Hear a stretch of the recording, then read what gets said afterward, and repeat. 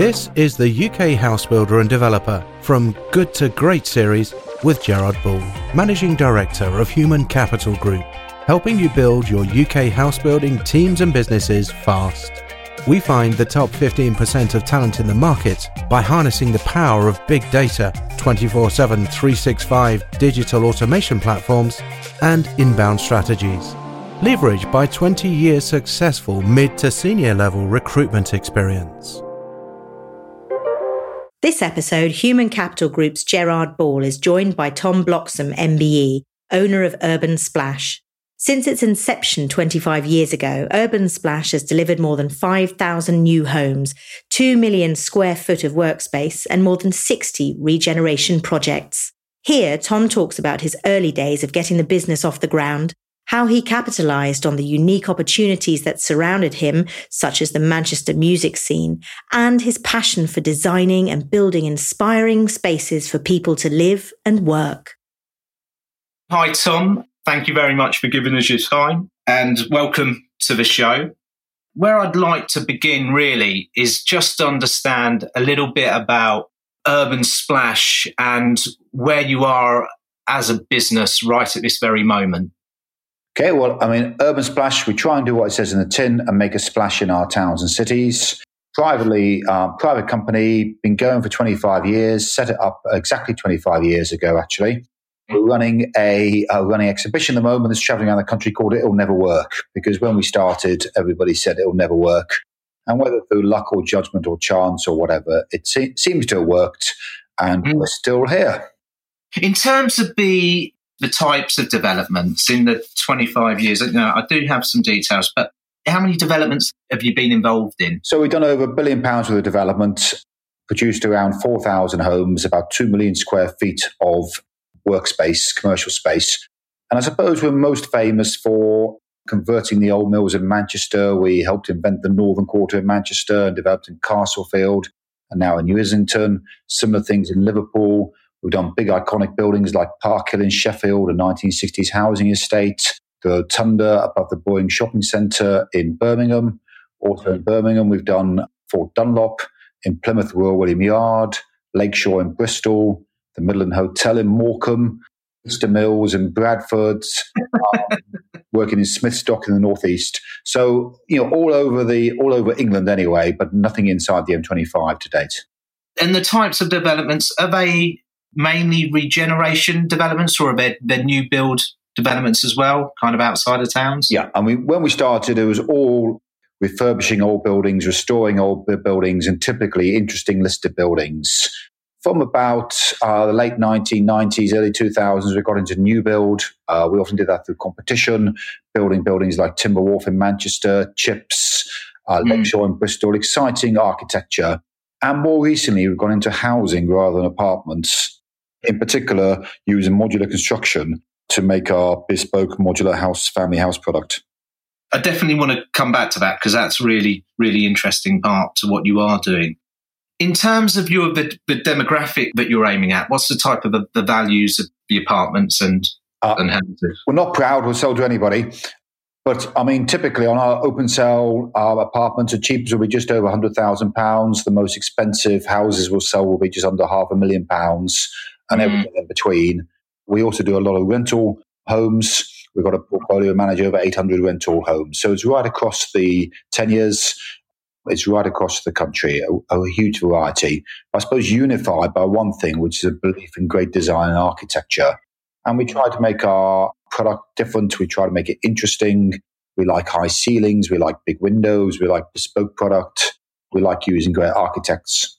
I'm going to come back to the design process because it's really evident from everything from your LinkedIn profile to your website to all of the newspaper articles about you that design is really, really a very strong core belief. Certainly it seems to yours, but I do want to come back to it because I think it's quite important. But before we go into that, so I've got a good idea of where Urban Splash is right now.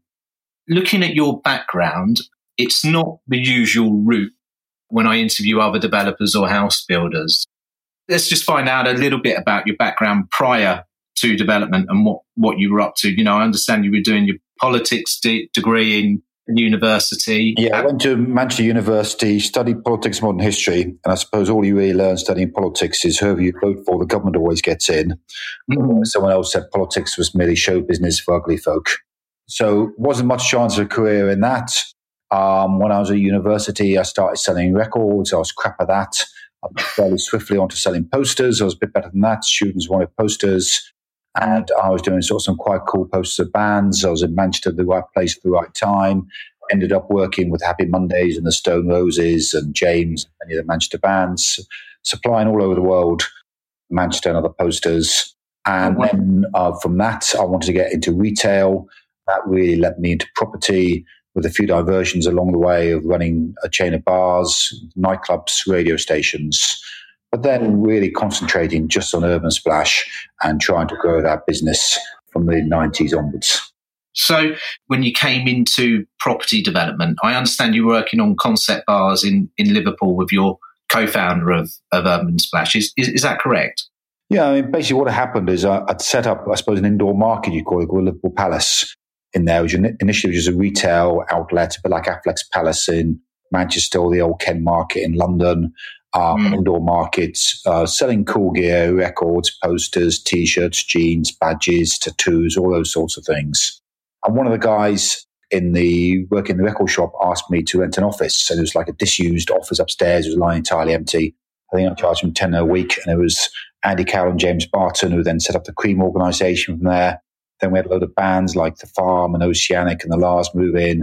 And then we put the upstairs with a load of graphic designers and artists and fashion designers. But basically, there was nowhere for them to eat or drink.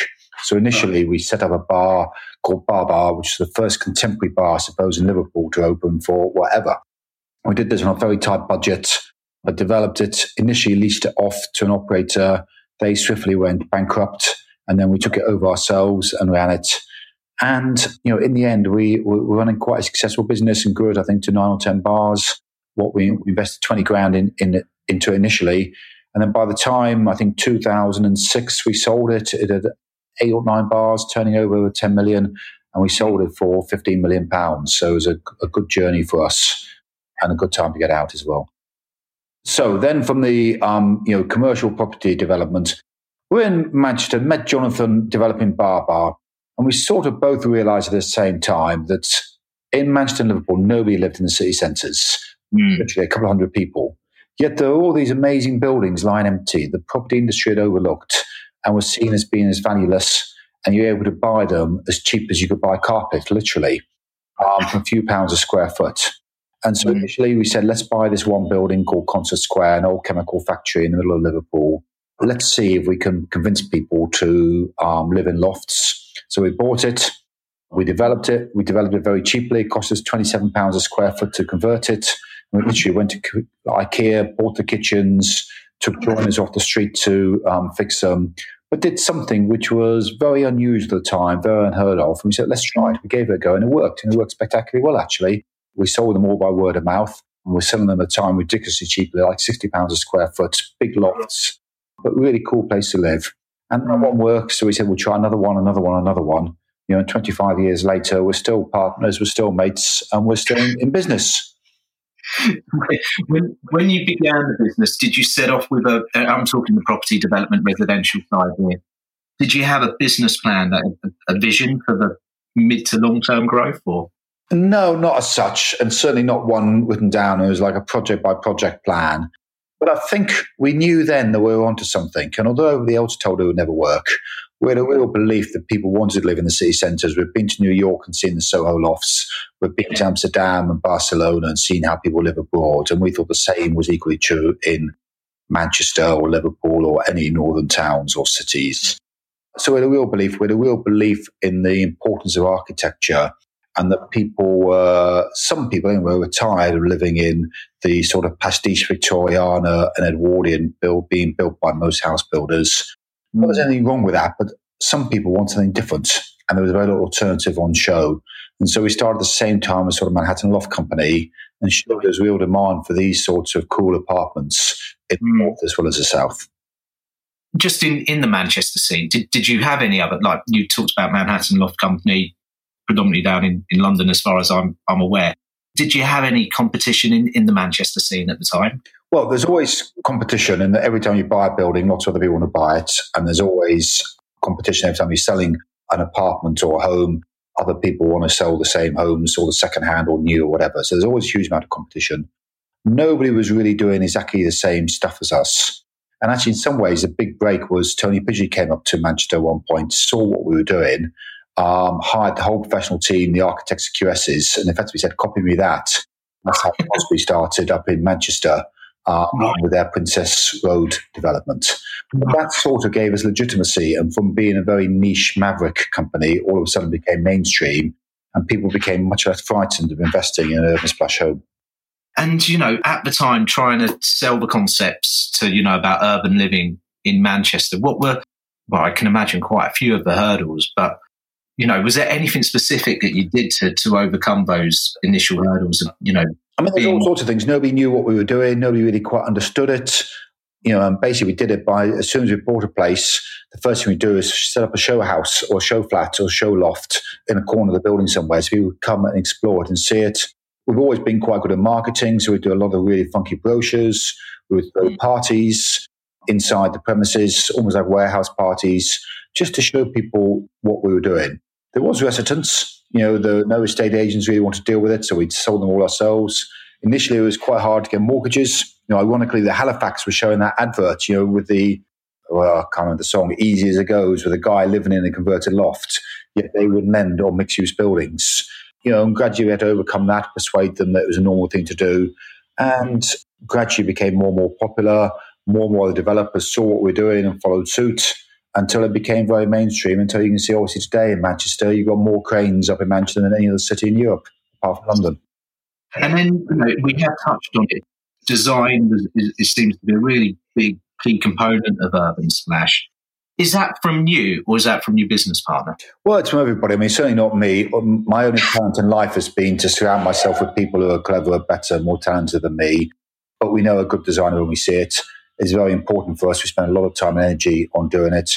Jonathan's a great designer, architect, albeit, we don't design anything in-house anymore. Everything is done working in partnership with great architects, pick them by competition. And we're looking for the very best design skills in the world to come and work with us. Just the strengths which you brought to the company, particularly at the beginning, with the different disciplines involved, whether it's land planning, commercial design, sales, construction, what did you bring to the table? Well, I'm the least qualified board member, and I'm not sure I've got any specific one of those skills. And certainly on all the things you mentioned there are other people in Urban Splash who are a lot better than me. I suppose if I bring anything, it is about being able to articulate a vision, to have an idea where we're heading as a company, to enthuse people, to take people on a journey with us, and really show them that we can actually achieve some great things if we put our mind to it. And then at the age of 35, you were awarded the MBE. Is that right? I think that was right. Out of interest, how does that come about, and what do you have to do to be awarded an MBE? Well, you never quite know, because other people nominate you for it, and there goes through quite a thorough selection process out of Cabinet Office, I believe. But all I heard about it was I got home from work one day, and my missus shows me a note, all a very fancy-looking envelope from Buckingham Palace or somewhere, number 10 Downing Street, I think it was. And I thought, bloody hell, they were just after money from me for something or other. So I didn't even open it for a day or two. And then you open it, you get a very nice letter which says, Her Majesty the Queen is minded to award you an MBE. Should you be inclined to accept it, can you let us know, and then we'll arrange it. But you mustn't tell anybody. And so then you accept it, but you can't tell anybody because it's all embargoed until the date of the awards, which I think either New Year's Day or the Queen's birthday. And then Urban Splash, just at the moment, you're doing some pretty interesting things. First of all, just before I go on that, in terms of your locations, you talked about at the beginning that you seem to have done developments right across the country, from Manchester down to Plymouth and over to Bristol, etc. How do you choose where you're going to develop? Historically, developments have usually chosen us rather than the other way around. And I suppose typically we've been given those bits of complicated, difficult projects that nobody else wants. Take some real imagination. Increasingly, we've got a reputation for placemaking. We've got a reputation for changing areas around, for adding values. Some great examples of things like the old Cardham estate in Manchester, where Before we entered, houses were changing hands for 8 or 10 grand each, and now houses are going for £500,000. Or Park Hill in Sheffield, where it was seen as a real wasted slum clearance zone. People wanted to demolish it, and now it's one of the most desirable places to live in Sheffield. And so I think as the reputation has grown, so people have been picking the phone up and calling us. Increasingly, though, now going forward, we are bidding for land through competitions, particularly from the public sector. We're on all 5 of Homes England's regional panels. We're bidding for fair bit of land. We recently won a scheme called Port Loop in Birmingham for 1,200 homes. Actually, an island site in the centre of Birmingham. It's an amazing site, just 10 minutes from Brindley Place, but a canal running all the way around it. We've just won a scheme in Milton Keynes, which again would be really exciting. And we're bidding for, I've been shortlisted for a scheme near Cambridge and bidding for a few other schemes. So absolutely our aspiration is to be building thousands of homes a year rather than the hundreds we're currently producing, thousands a year all over the country. In terms of your expansion across the country and building more and more, is there plans for Urban Splash to expand and open up more regional offices? Very much to expand. Whether or not we open regional offices, probably not. We did have a string of regional offices and we decided to actually centralise. Our model was slightly different, and we try to be very digitally minded, and we try to do as much as we can on the website with regards to marketing, with regards to a website where people can configure their own homes and make the choices. And we're trying to very much think about product as brand. What we would like to do is have regional show homes eventually. Eventually we've got a plan. So within 50 minutes drive, within an hour's drive of 80% of the population, we'll have a show homes. People can come and see what the homes are like, but then to be able to go home and actually design their own homes on their computers at home. And that leads us on to, you've kind of moved into building townhouses recently, and you've started building with modular build. Is that correct? That's absolutely correct, yeah. And have you got your own factory? We have. We bought the factory earlier this year from SIG Systems, and many of your listeners will know of. We bought their factory and we're using it now. And we believe it's the future. I believe industrialization, the industrial revolution wasn't something that simply happened for 20 years, in Manchester 200 years ago. It's an ongoing process. More and more products are being produced in factories. Sauces that my mother made in the kitchen when I was a kid, I now buy in the supermarket out of a packet or a jar. And housing is one of the last things to be industrialized. Every time I buy a new phone, the phones get cheaper, better, and more features. I bought a new car, exactly the same as my last car 10 years ago. The one I bought this time was 30% cheaper, faster, more efficient, better equipped. Yet our houses are getting more and more expensive. And from my mind, not particularly better. And I believe the way to actually tackle that and change it in the long term is by making use of industrialization, industrial processes, and building homes in a factory. I also believe it's a way of actually helping with the skill shortage. You're all very aware of how difficult it is to get skilled labor. Relying on itinerant labor went out in most industries in the Middle Ages. House building still relies on it to a large extent. Now, I'm not knocking the house building industry at all, and the house builders are making loads of money, far much more money than Urban Splash are making, or perhaps will ever make. And they're very, very efficient, and they're building incredibly efficiently and doing an amazing job and very good at land buying. But there's space for other technologies, for other entrants, for people to do things a bit differently. Our ambition is to get up to building a couple of thousand homes a year, and that is less than 1% of the market. And if we get there, I'll be very pleased. Just on that note, you talked about people entering the marketplace or people who are already in the marketplace. If you could give a young Tom Bloxham, not that you're that old, Tom, but any advice when you first came into the industry, or even advice that you might give yourself now, what would it be? The first advice is just start, get going and learn from your mistakes. And the longer you leave it, the more you've got to lose. So start soon. But I suppose what I tell everybody, they want to get into property. I say you become the world expert in property prices in your street or your village or your town, and actually know more than anybody else about the property prices. Because you always find there's something that's the wrong value comes up at some point. Either you need to change the use of it, or it's undervalued, or it's distressed sale, or needs work done on it. But if you become that world expert of property price on your street, you will find an anomaly somewhere, and you'll be able to make money through arbitrage on that. And then the other thing to do is just have an idea, do something a bit differently. Don't try to copy everybody else. Do what you think's right. Build somewhere where you'd want to live. that you think's really good. And if you really like it, other people will like it as well. You're listening to that advice. So it sounds like you're following your own advice in terms of what Urban Splash is developing right now. So thank you very much for your time and speak to you soon. That's great. And if people want to know more, the website's www.urbansplash or housebyurbansplash.co.uk. And as ever, we're on Twitter and Facebook and Instagram and all the rest of it. But it's been great doing the interview. Thank you very much for listening to me. Thank you.